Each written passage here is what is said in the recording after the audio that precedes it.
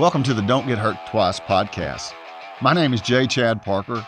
I'm board certified in personal injury trial law, and I try to do these podcasts on topics that are informative, but also maybe provide some of the insight into the things that I think I've learned a lot of times through mistakes over the years. And next year will be my 30th year as a lawyer.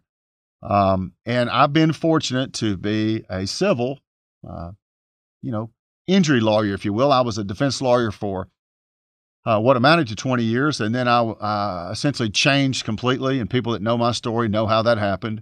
But anyway, throughout my career, I've tried over 100 cases, that is, to a jury where I've gotten a verdict. And that's not sitting second chair. That's not, trying it to the judge. It's really the nuts and bolts of the, Seventh Amendment to the Constitution and the Bill of Rights is the civil right to trial by jury. It's important because it really allows, people to have their day in court if that's what they want. It also allows the citizens to give the lawyers, as well as their clients, feedback on what they think is credible, what they think is deserving, and that information obviously is transmitted to insurance companies and plaintiff lawyers who don't want to lose money.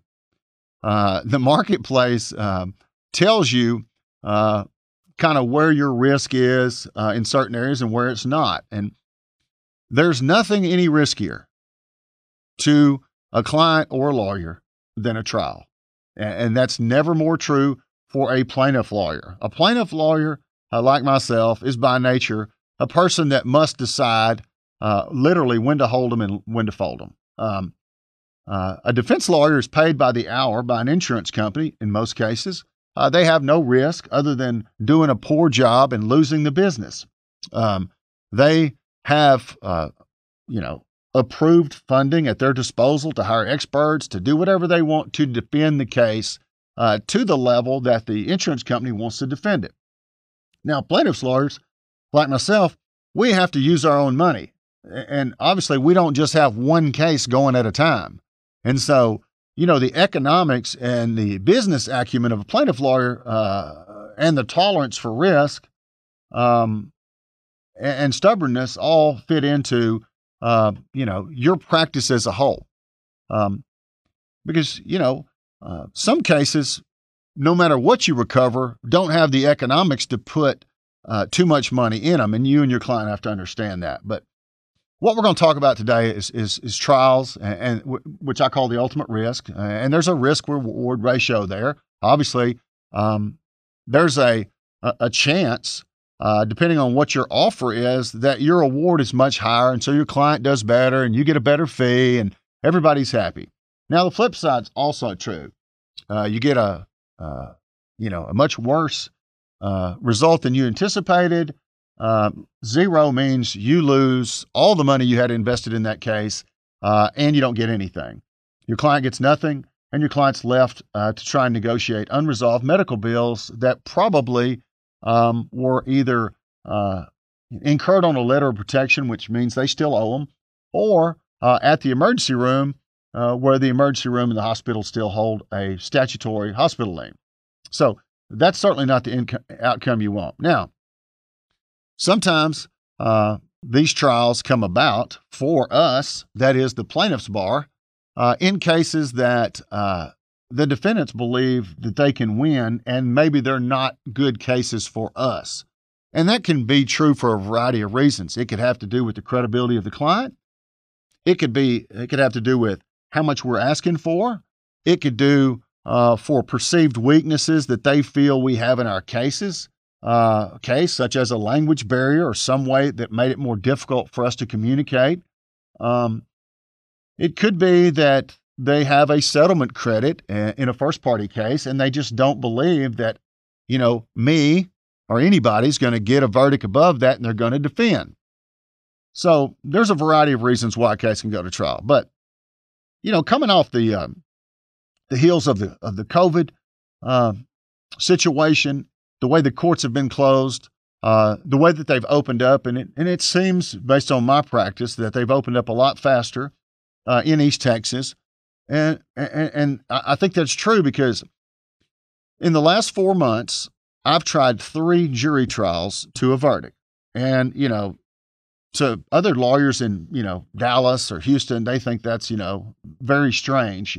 But 2 of them were in Smith County, 1 of them were in Kaufman County, and those are all East Texas areas. And each trial, and I won't mention the people by name, and there's no need to, but each trial in and of itself was a lesson for me, further insight into what factors matter and why optimism and hope sometimes are commodities that you need to keep in check. Sometimes you start to believe that you can overcome things that at the end of these trials sometimes become painfully clear that you cannot. And I'll start with a trial back in November of 2021. And it was a 6-person jury, which, people argue over whether that's better or worse for the plaintiffs because, you've got less people to agree. But you can have 1 or 2 strong leaders on the jury and the other 4 people will follow suit. But anyway, this is a case where I had 2 Spanish-speaking only clients. They had to be translated for at the depositions. They knew there was going to be translation at the trial.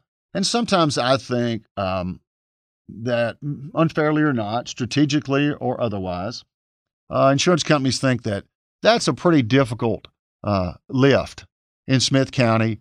And the people involved, my clients, may not have, it may be too much for them. It's too nerve-wracking. Depending on some of my clients' immigration status, which is not admissible and not something that can be brought up in the courts. But obviously, it's concerning to them, and I understand and I feel for them because I've seen a lot of people in that circumstances that are good people that do a lot for our county that, live in fear of picking up a traffic ticket, just about every day because, one, they can't get a driver's license because they changed the requirements to where you had to have a Social Security card a few years ago. But anyway, be that as it may, if you're going to represent people like I am, then you're going to represent everybody that comes to you that needs help. But anyway, our offers were below the medical. They weren't very good. Ernesto and Maria, we had no choice but to go to trial, and they were willing. They prepared well. They came in, we talked, we discussed, the questions they would likely be asked. And I thought it was really good preparation. I was all in. I spent money on an interpreter, for 2 days of prep on different days for a couple of hours. And, that's just me being competitive because, man, I have seen when I was a defense lawyer, people that did not prepare for trial. I mean, you can get exposed live, real time in front of a jury. Anyway, I met up with a lawyer. I'll call him a nemesis, if you will. This guy and I have seen each other quite a few times. And, his claim to fame, and he does a good job of it, is preying on the cynicism in these smaller cases without a lot of property damage. And it makes it real tough on us plaintiff lawyers. Even when our clients are truly hurt and truly deserve, to have their medical bills paid and some consideration for pain and suffering, just to round out, what happened to them when it was no fault of their own. But anyway, this is the point of this trial. Sometimes you build momentum that's perceived, but it's not real. And what I mean by that is the only person I've got to convince until the jury renders its verdict is the insurance company. And the insurance company's agent is the lawyer trying the case because he or she has a pulse on what the jury panel said, what the people said in response to questions we asked them, and which of those people ended up on the jury. then he or she's looking at them like I am. What facial expressions are they giving? What are they doing in the trial? How does my client sound? How bad did the defendant look on the witness stand? As you can see, there can be momentum shifts in the case where it looks like, hey, we're going to have a really good outcome here. But that's what happened in this case. Ernesto is an older Hispanic man and a very proud, head of the household. When Ernesto would get something in his mind, it wasn't going to get changed. And I didn't try to change it because, I'm there as their lawyer. I'm there and they hired me to try the case if that's what they wanted to do. And I knew that. And so we thought we were doing well in the trial. And not only did we think, and I thought we were doing well, is the defense lawyer came to me before closing arguments on the morning of when we were to make those arguments and said, basically, he offered me the limits of the insurance on Maria, and he offered me about $5,000 short of the limits on Ernesto. And so I took it to him, as every lawyer should and is required to do. That is, this is not our case, okay? This is our client's case. So I take it to him and I say, yeah, I feel like we're doing good, but, we've got this much in meds. It wouldn't take that much to get there, but it's up to you guys. Well, Ernesto decides that that's not enough money. And even though there was no more limits available for his wife's claim, they were short on his a little bit, but he said that's not enough money for what's happened and this, that, and the other. And he said he wanted to take the jury verdict. So that's what we did. But my point is, had we settled then, once we created momentum, we changed reality for a moment in the insurance company's mind. Now, that reality was only a perception because in the jury's mind, nothing had changed. We presented the case to them. They rendered their verdict, and we got substantially less than what we could have taken had we seized the momentum. And so, that's obviously a lesson for me, and maybe I should stress these points with my clients harder when I really think there's a potential for a downside. But at the end of the day, the jury, they see what they see, and they comprise of individuals with past experiences that decide what they believe is fair. And in a democracy, we accept that result. And that's what we do. Now, the next case I tried was in January of 2022. Now, this was a first-party case. That is, I had a named insurance company as the defendant, which us plaintiff lawyers, we think, well, that's probably a better scenario. Because why? The insurance company is identified. Most of the time, the insurance company hides behind an individual's name, and the jury's left wondering, is there insurance, or is this poor person going to have to pay all this money themselves? And so with a first-party claim, it's very clear who the case is against. Also, with a change in the law, on the first-party claims, it allows me to seek attorney's fees in addition to the client's recovery, which, will end up making a larger, recovery for the client, because the flip side's really not fair. You can't tell a jury that, hey, by the way, my contingent fee's coming out of their part. And so what happens is, in the normal case against an individual, which we call that a third-party case, is that, if the jury wanted to award somebody a total of $30,000, and that's what their claim was worth, well, they still have to pay me out of that. But in the first-party rule change, we can submit attorney's fees, which, gives us more leverage with the insurance companies. Because think about this. If, there's a dispute about, let's say there's a $30,000 or a $50,000 policy of first-party insurance. First-party insurance means that you have first-party privity of contract. That is, you took out that insurance. This is your insurance, not somebody else's. You paid for it. You were responsible. You thought there might be a rainy day when somebody didn't have enough or somebody didn't have any. So that's what you did. But what's beneficial is the insurance company knows that as this case gets litigated, that my attorney's fees are climbing and are a part of the overall recovery. So, hopefully, and we hadn't really seen it yet, we start to get a little bit better offers in these first-party claims. But in any event, this was a first-party claim. My client was a very nice, attractive lady. She previously had a knee surgery. She recovered well from that. It was caused by the car wreck. And we had medical bills for very little treatment, but the knee surgery. And we didn't have a total of $30,000 in medical. In fact, we had about 15 total.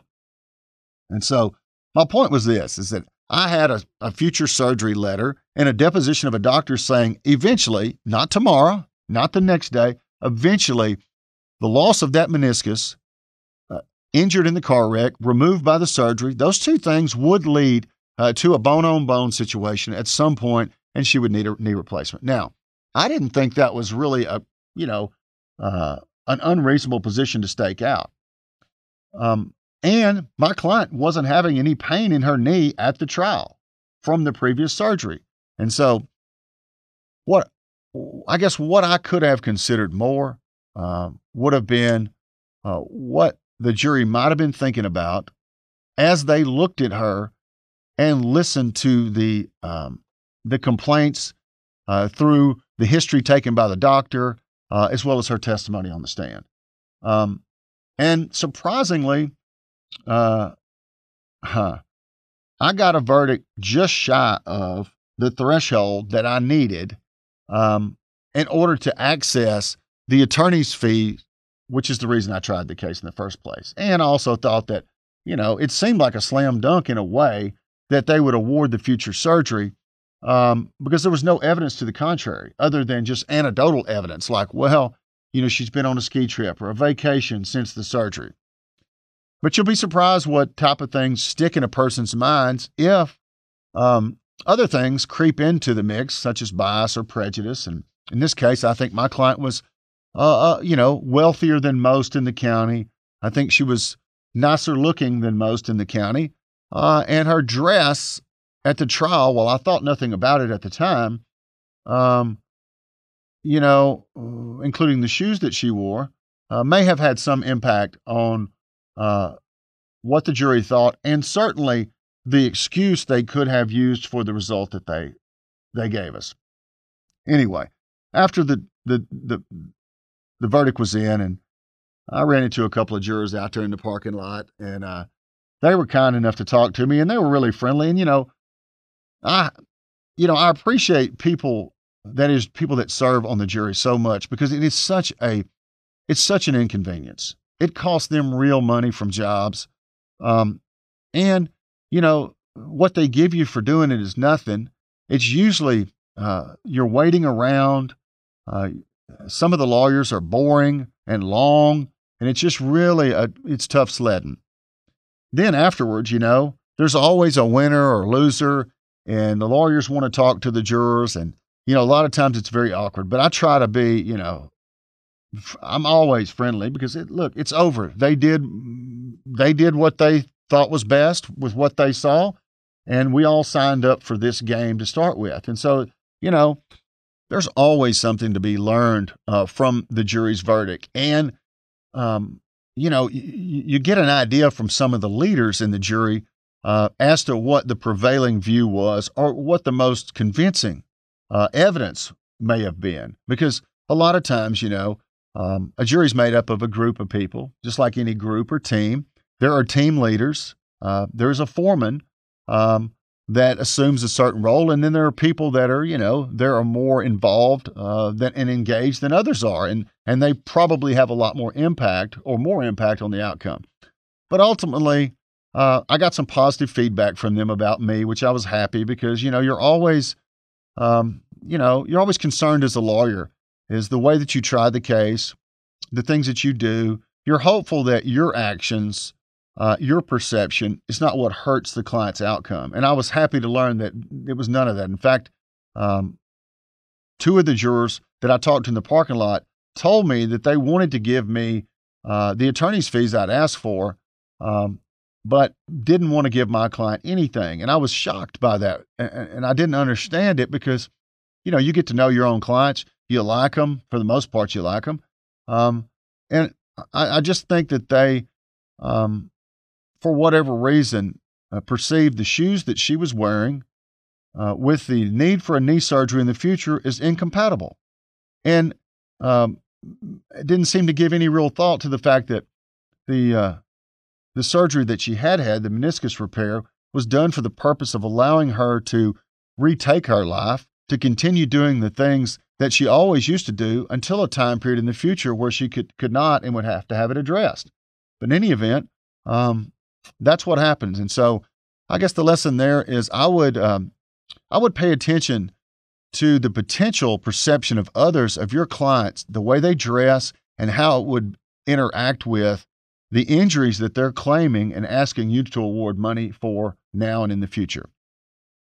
This takes me to the last trial, which was in February 2022, and it was a beating that I knew I had to take. And as a plaintiff lawyer, that's what happens to you.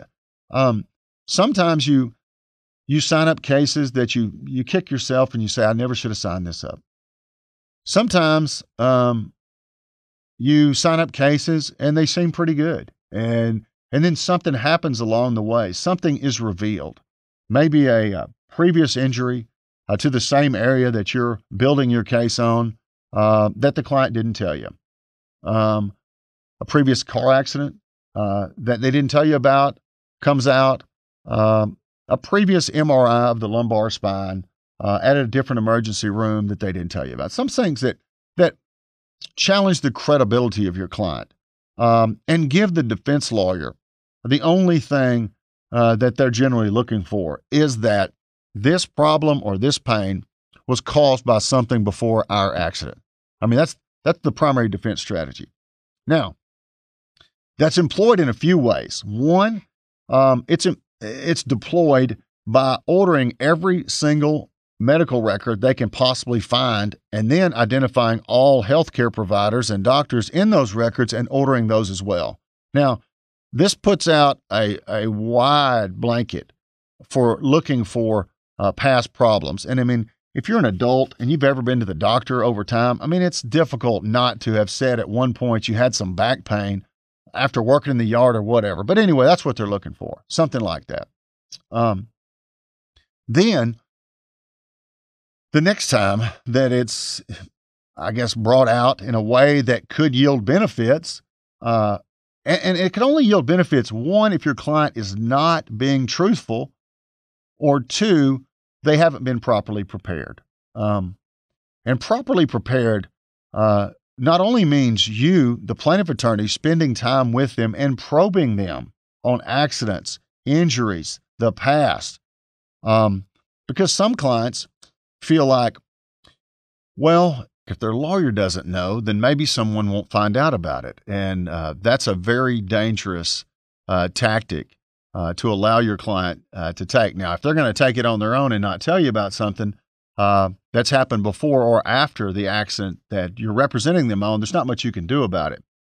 But, some probing, some straight talk with them about the way you could handle it if it was true, or the effects of it appearing you're not telling the truth, can be devastating to a client's case. And I just mentioned things that might have happened after the accident. And that's also important because, believe me, when they order hospital records, and maybe there's only 2 hospitals or main hospitals, and you happen to go to the emergency room after the accident that your lawyer's representing you on, and you don't tell them, that'll get picked up. And when that gets picked up, of course, you'll be asked about that at the deposition.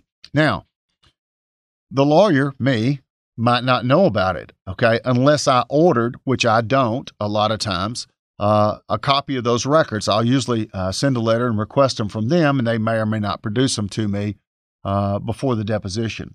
I mean, in a perfect world, you would wait. You would always get the records from them that they'd ordered. You'd look through them. Then you'd go over that stuff with your client. I mean, that's a perfect world.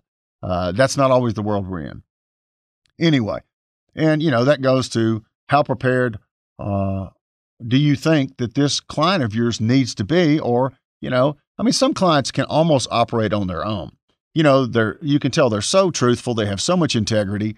They have a pretty clean history. And after a preparation session with them, they understand that, hey, they're going to tell the truth. It's going to be pretty easy. Now, other people you don't know, they're younger, they have different personalities. And then there's the super nervous client. That is the client that is scared to death of giving a deposition. You can see the red in their face and their neck just talking about having to give a deposition. And mistakes get made there too. But anyway, this is a case, the last trial that we're talking about, where the case was great to a point. The mistake was made in the deposition, and my client issued a denial as they were asked about records showing an accident after the one that I was representing her on. She denied that. She was asked a more specific question, which really didn't leave any room for misunderstanding on her part, which was, have you ever, or did you, go to the emergency room in an ambulance after that accident? She said no. That was not true. She did go in an ambulance after this accident. And she did not go in an ambulance after the accident I was representing her on. And I think that's the point that the defense lawyer was trying to make, is that, hey, that second one was more serious than the first one, even though she had never had any back problems. She had an MRI after the accident I was representing her on, and she had a herniated disc. But it didn't matter. Sometimes you can lose the whole farm with the jury with a perception of not telling the truth. And so there we were. The offer was low. And this is another example of the insurance company saying, hey, you're going to have to try your way out of this one because we're not going to pay you. The only thing you can do there as a plaintiff lawyer is to, one, cost them money, and it's a byproduct of being a prepared lawyer. You depose their doctor because they're bringing their doctor live, and I did that. Engage in a thorough preparation because at some point, maybe they make you a better offer because they see they're going to spend a lot of money, which they did in this case. They probably spent 5, 6, 7 times what ultimately I recovered in the judgment. And that's not something they can continue to do, especially on these type of cases. But what it did, it proved, one, that, I will try any case I have to represent my clients like I said I would. Even if they make a mistake that through no fault of mine puts us in a position where it's unlikely we're going to be successful.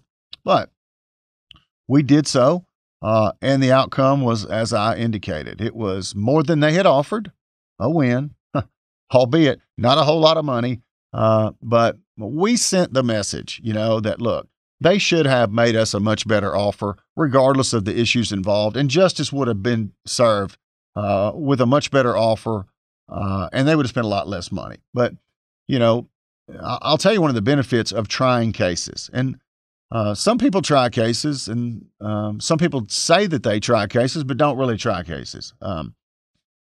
In the middle of that trial, I had the defense firm, and of course, I have a lot of cases with this defense firm. And in the middle of the trial, I sent a Stowers demand on another case that I felt like was better than the one I was trying. And they had said, the adjuster had told me from the word go, we're not giving you a penny on this. And my man had had a shoulder surgery. And this was a nice guy. He was not very educated. He couldn't articulate well.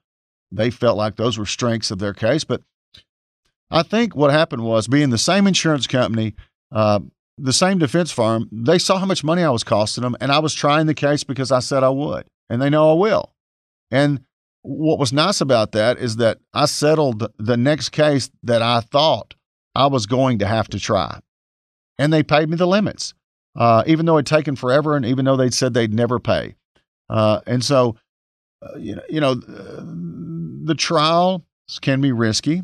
There's a lot of ways they can go south for you and the client, but if you have a trial practice, and you try to build a reputation for trying cases, even the small ones. Look, everybody likes to talk about the big case that they tried, or the big cases that they tried and settled. Well, I could talk about those, and they're interesting, but the truth of the matter is, you're likely, as a personal injury trial lawyer, in most instances, to try cases that are not that great for you. And that's because if you're a good trial lawyer, if you have a good reputation, you normally get paid in such a way, or made such offers to, that your client looks at the net money they're going to receive and they said, look, we need to take this. And that's what happens in most of the cases. And it's how well you can maneuver when you have some bad facts to where you don't lose money. Now, in all of these trials that I've described, albeit I didn't get a whole lot of money, but in each one of those, I got back my expenses, and I made a little money, and I made sure to make it fair. There was no such thing as 40% on these, okay? You ride with your client, you cut your fee if you're, in my opinion, doing the right thing, and they get some money too, just for taking the journey. I think it takes courage on the part of ordinary people to go through a trial, to expose yourself to cross-examination in front of other people, for people to get to dig through your medical records for as far back as they try to get them. It can be embarrassing for some people, and it's intimidating, and the deck is truly stacked against the individual. Why more people vote against their own interest in the form of returning verdicts against their neighbors based on very strict standards, not understanding what everybody's having to go through, maybe biased against me, the plaintiff lawyer's trying to get something for nothing. But, that's another topic for another podcast. But anyway, I hope this has been at least, informational to some extent, entertaining, and something to think about if ever you find yourself in a position of being a plaintiff in a car wreck claim, or a deposition, or even a trial.